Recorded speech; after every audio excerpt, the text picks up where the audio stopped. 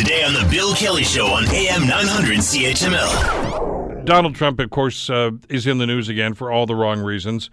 In some consider it to be a fit of boastful oversharing, Donald Trump last week allegedly disclosed highly secretive code word information and details with Russian diplomats in the Oval Office. Remember that meeting he had with two high-level Russian diplomats? The American media were not allowed in that meeting. Only the Russian media were there.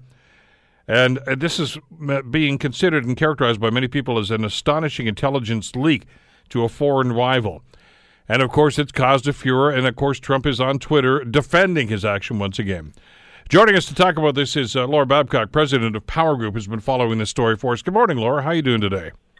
I'm well, but just listening to your setup for the interview, Bill, you really couldn't write this stuff. I mean, just thinking about that meeting where only the Russian media were allowed into the Oval Office the day after he had fired the FBI director for a connection we now know to because the Russia investigation. I mean, it really is the kind of stuff that I read when I'm on the beach somewhere reading a spy novel, except that you would put down the book and say, this cannot be true. This is too ridiculous. I cannot suspend disbelief any longer. And yet here we are. It really happened. Well, one of the people that was in the office that day was the Russian foreign minister, who is widely considered by many people in the Washington circle to be a direct pipeline to the Russian Secret Service. I mean, they simply say he's a plant in Washington to try to garner information.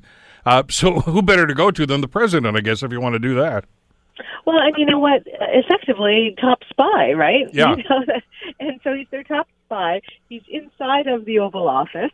The Oval Office, the White House staff said they got tricked by the Russians with the whole release of the photographs. But all of it looks like the Russians did what apparently they have more people involved in this kind of compromise, this kind of analyzing and setting people up and this kind of intelligence stuff than they have in the military. I mean, this is what they are best at, possibly. And so to get their top spy inside the Oval Office with only Russian media and then to massage Trump's ego enough that he feels like he wants to brag to the big boys about the kind of information that he has. I mean, it was described, the tone was described as boastful. And while some people say, oh, well, we don't know what he said or didn't say, what we do know from the Washington Post reports that hasn't been disputed is the fact that there were frantic calls that went out from the White House right after the meeting to the top of the NSA and the top of the CIA saying, something was said in that meeting that could have, these pretty dire impacts on your agencies or on your sources. So they're the ones who freaked out. They're the ones that reached out, I believe, to the Washington Post and said, you can't run with this, but holy cow. And the Washington Post, of course, thank goodness for robust investigative journalism, said, yes, we can and we will. We're just going to make sure that we get some verification on it. So this happened at some level. H.R. McMaster, who probably had the most credibility in Trump's White House these days, went out last night in a technically parsed statement, a non-denial denial that did not address what the Washington Post was going after, but was able to deny other aspects of the meeting.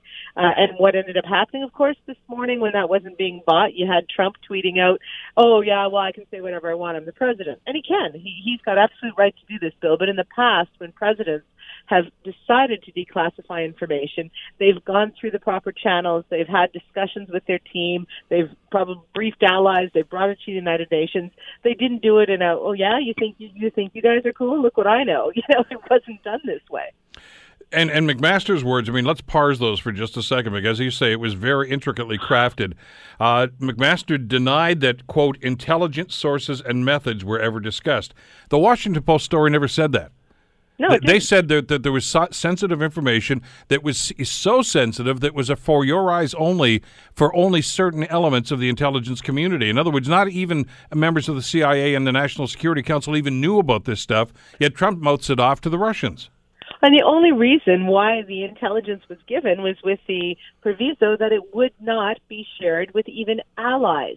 So you have him bragging to enemies about stuff that is too sensitive even for allies. So, there are so many ways that this maps itself out. One is that, at very least, the Russians have the ability possibly now to track down the root of this source. And because we don't share, a lot of the Western democracies do not share the same agenda with Russia, especially in places like Syria. It's extremely disturbing. Now, you could also look at, is ISIS going to say, hey, we know the town now, let's find the leaker. Who's going to potentially lose their life over this? Want to hear more? Download the podcast on iTunes or Google Play and listen to The Bill Kelly Show weekdays from 9 to noon on AM 900 CHML. For most of us, crime is something we see on the news. We never think it could happen to us until it does. Loved ones are gone, and for the survivors, the scars will never heal. I'm Nancy Hixt, a senior crime reporter for Global News. And on this season of Crime Beat, I'll take you inside some of the most serious crime stories I've covered. Season 6 of Crime Beat is available now on Spotify, Apple Podcasts, Amazon Music, and all podcast platforms.